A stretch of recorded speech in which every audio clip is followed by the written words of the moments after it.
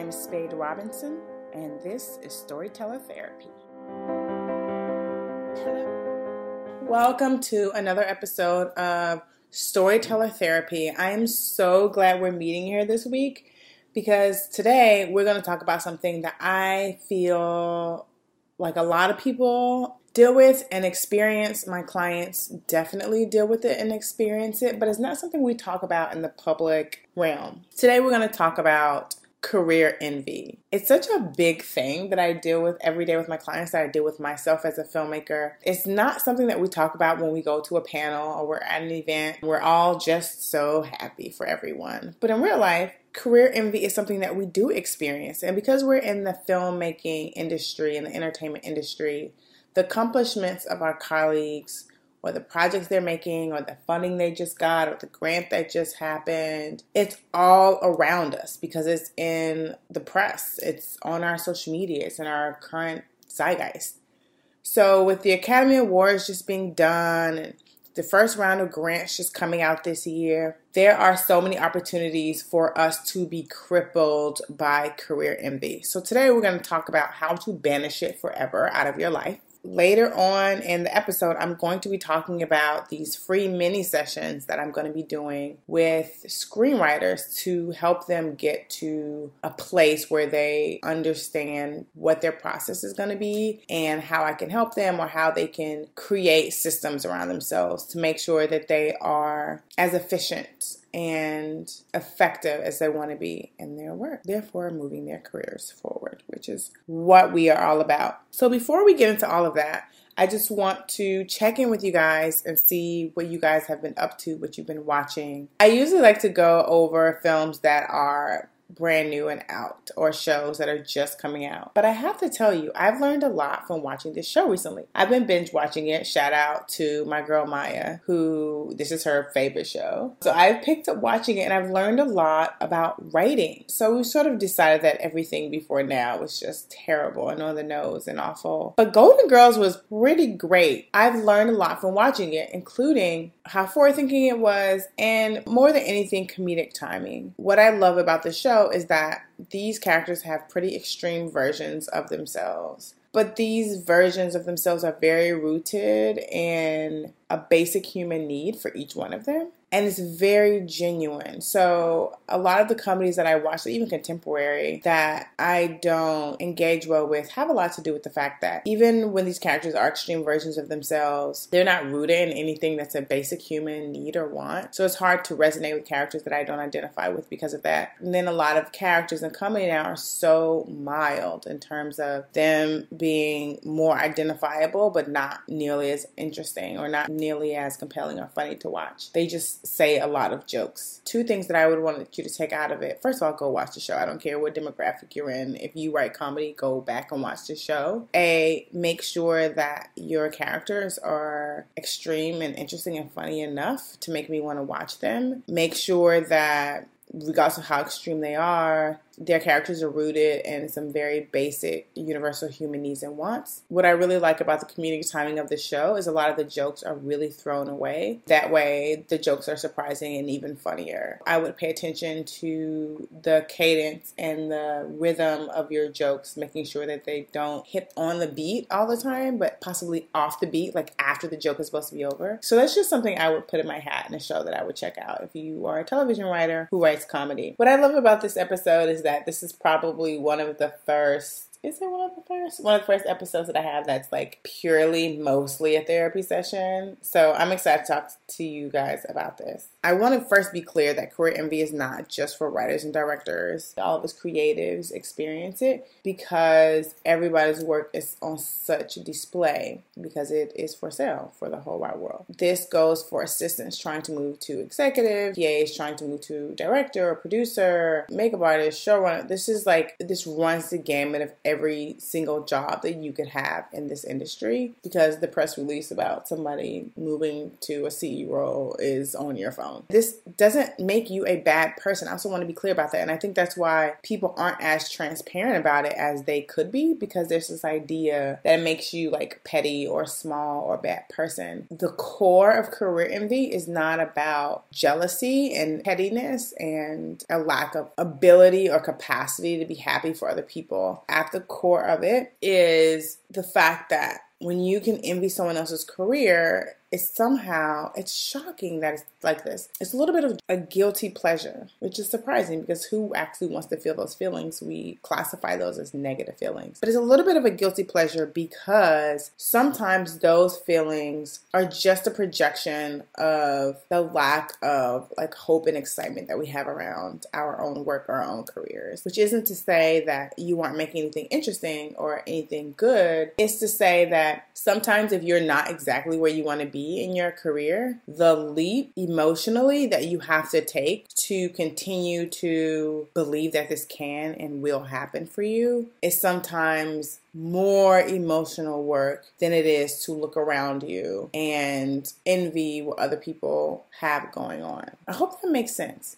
Because what we're talking about is not that you wish bad on other people or that there's something wrong with you. I want to be clear about that. What we're talking about is if there's a leap from here to the other side of the room, then perhaps the other side of the room is you really believing and knowing that your career is going to be fine and that the work that you're making is compelling and that this is happening for you. What may be the halfway point between here and the other side of the room is career envy, which means I don't have to take that entire leap if I can take my emotional energy, project my fears and my doubt about what I'm going to be able to do externally on someone else. Because we don't necessarily know the details of how other people created their quote unquote success. We just see it. It's easier to believe that it's a vague set of events that created that. Therefore, it's not possible for me, or therefore it's less possible for me. It's a more satisfying truth, even though it's not true, to relish in than to believe or to look at the details of those steps and believe that then I can take that extra leap and do that for myself.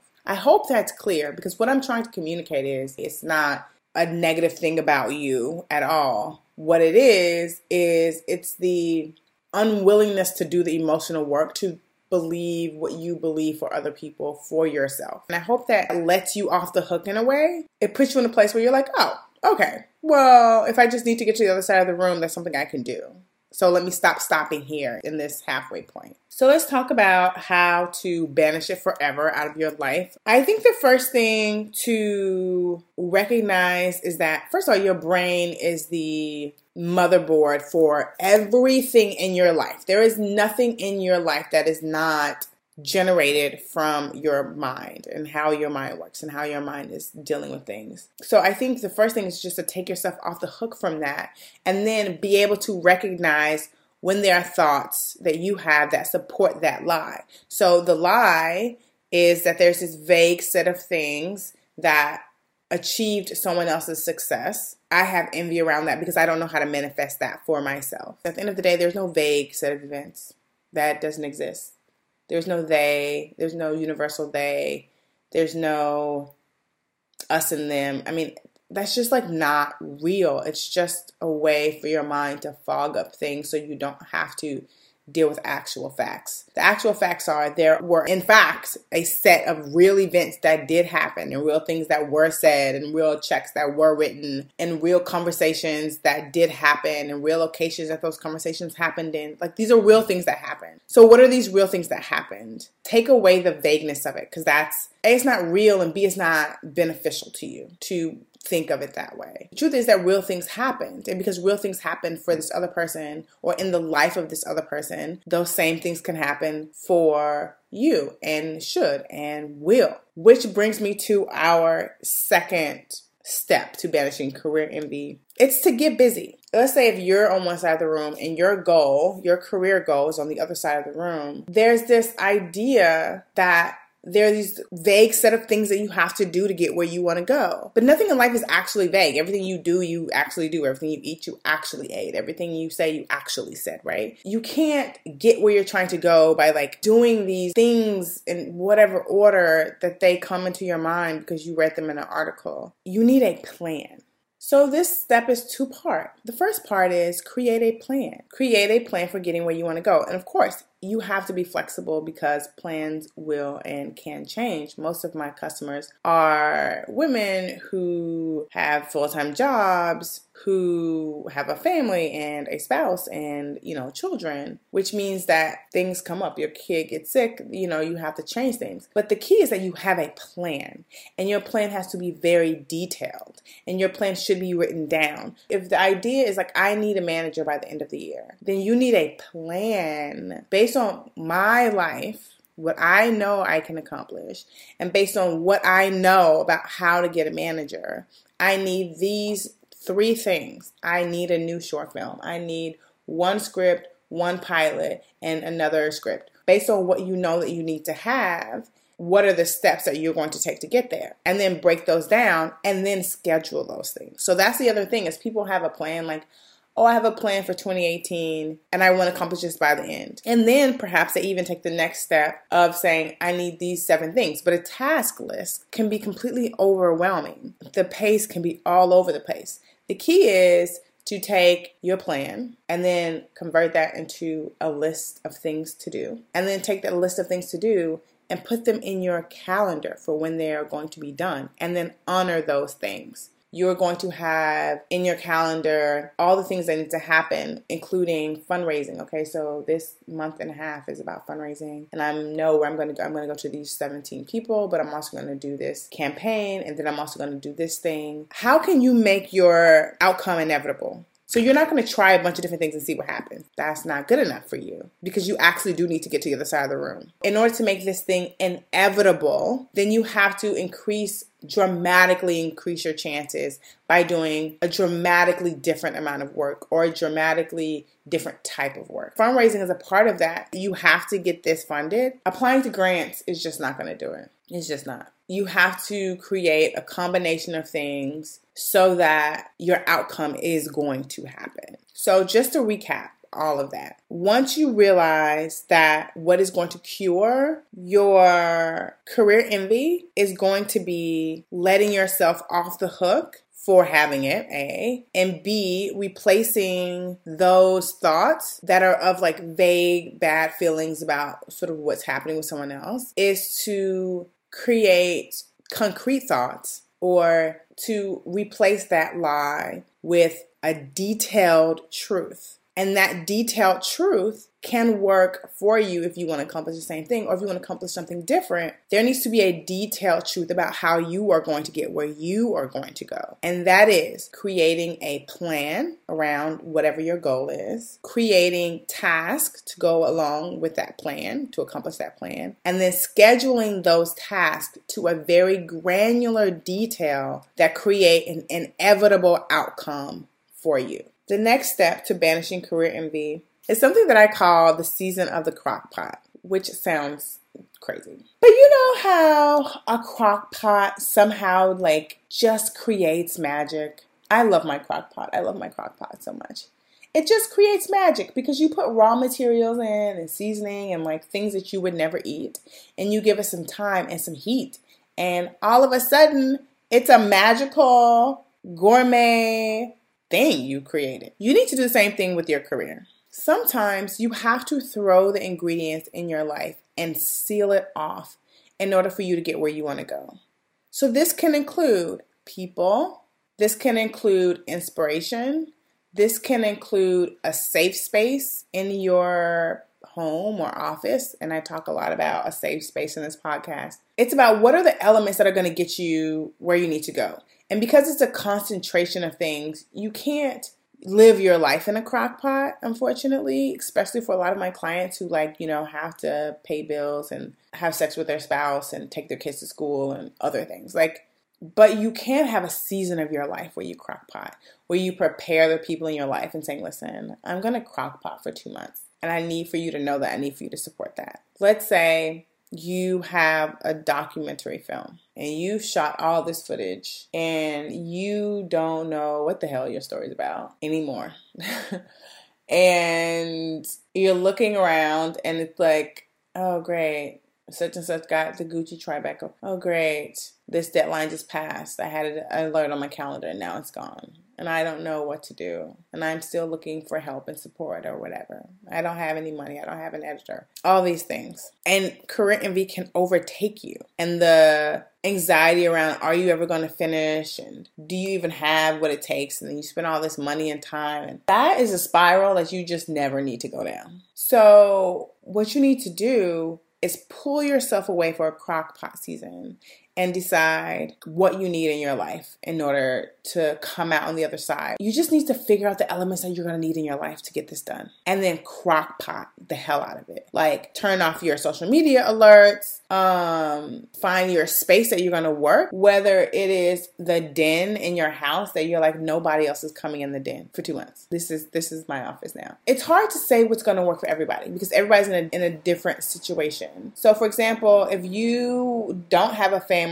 but you do have a roommate and your roommate has parties all the time, then perhaps you should splurge on an office space for a short amount of time so that you can just crock pot what you need to do and make sure that you unfollow people who you have career envy for and make sure that you're not getting variety alerts and make sure that your mom is on speed dial whenever you need to call and be like, I don't think I can do this. And she's like, bitch, you got this. I mean, I don't know whose mother talks to them like that, but my mother definitely does not talk to me like that. But when she encourages me, that's the general consensus I get. And just let it simmer. It's not going to happen overnight. So you need to give yourself a long enough season of crock pot. But there's an arc that will happen in that season if you allow yourself to be safe enough to imagine and to fail and to try and to try and to try. When you're in that trying season, you don't need elements that can break you or cause doubt or plant seeds of doubt. It's hard to say because,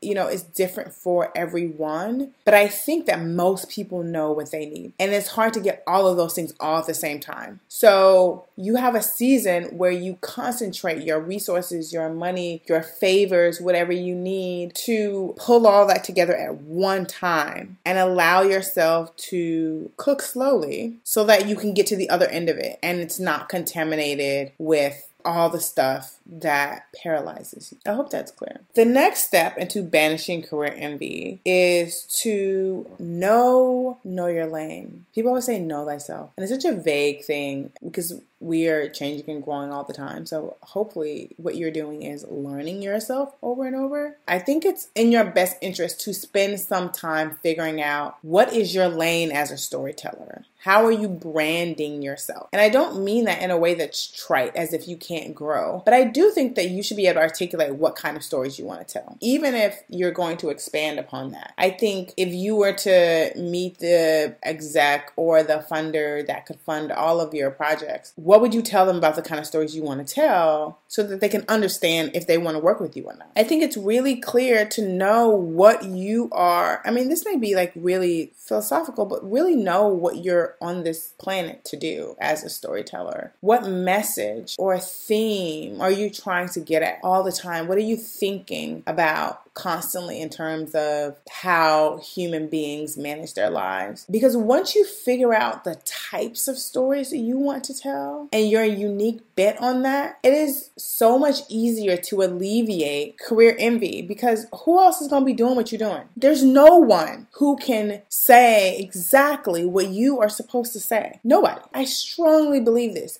You have had the exact life that you were supposed to have. Trauma, dysfunction, the good, the bad, the weird. You've had the exact life that you were supposed to have to tell the stories that you are supposed to tell. I think we aren't always vulnerable enough to do that. But even the style of storytelling that if you just let you be you, and not try to be everybody else, not try to duplicate somebody else's success, you'll find that there is a theme there. There's a brand there.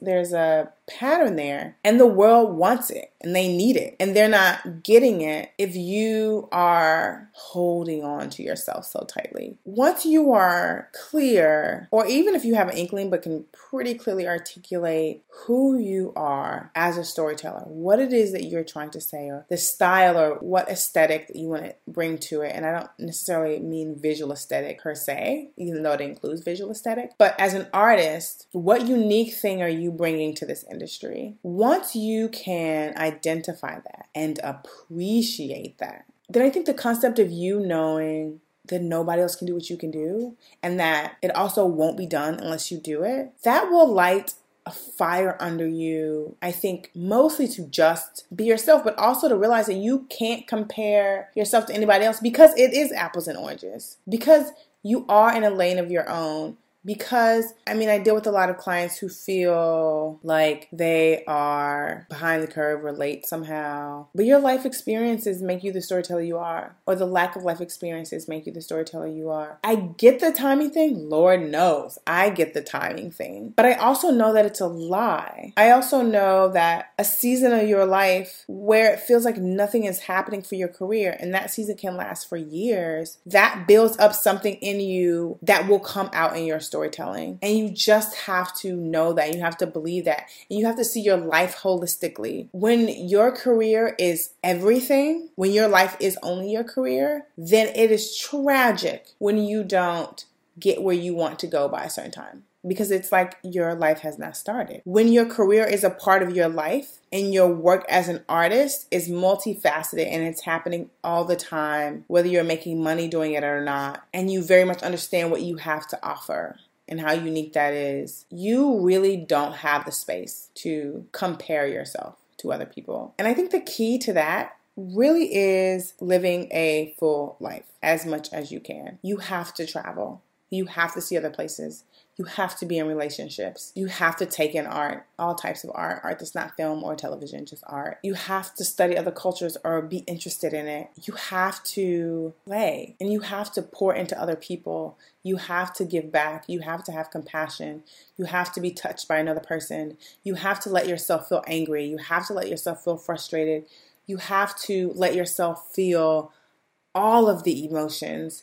You have to identify with people who you don't like. You have to try and understand things you don't understand.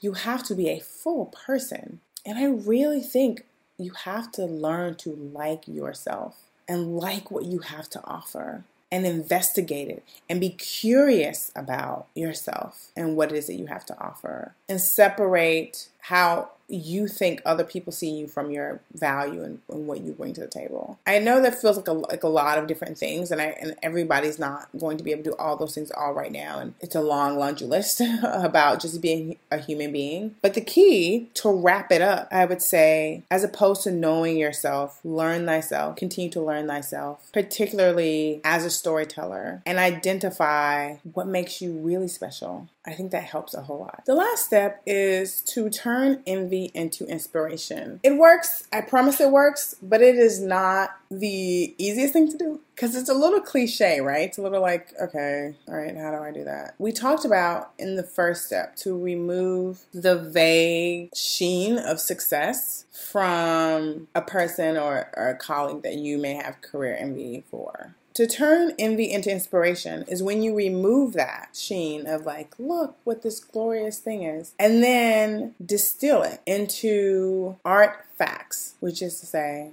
how.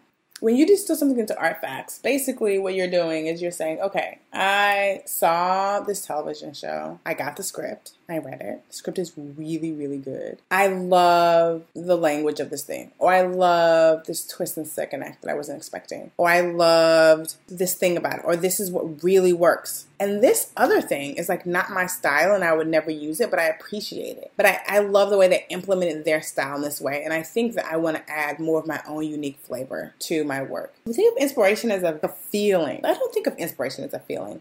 I think of inspiration as being able to recognize what's great about something. And I can't recognize what's great about something unless I recognize what that other thing is. If you are to turn envy into inspiration, what you're going to do is when you remove that sheen of success from a television show or a play or a movie or whatever lane you're in, then you look at the fundamental workings of that thing. So get access to that, whether it's a script or you watched it a million times or you had a conversation with the filmmaker or whatever it is that you need to do. Once you distill those art facts, which is just a technique, like how was this actually done, then you are studying the art form, the contemporary art form, and you can take what works for you or what tactics may support what it is that you're trying to do, throw away the tactics that don't, but you can appreciate the unique thing that somebody else brought to the table. And of course, because you know what unique thing you bring to the table, then you know how to add that to your own work. It sort of sounds like very simple, but the truth is it's not very simple because sometimes we don't want to pull back that sheen of success and get in there. And sometimes we don't want to communicate with people that we may envy or dive deeper into acknowledging something that's great. But the truth is that it will do the opposite for you. Once you understand how the sausage is made, then you know whether you want to make sausage or if you want to make that particular sausage or what flavors you would add to your sausage. You just need to know. Knowledge is going to be the key to turning your envy into inspiration. And inspiration doesn't have to be this emotional feeling. Inspiration are just facts. I hope that's clear because it's not a very sexy answer, but I think demystifying what it is that you envy is the key to not having envy. So those are the 5 steps to banishing career envy out of your life forever. I hope they were helpful.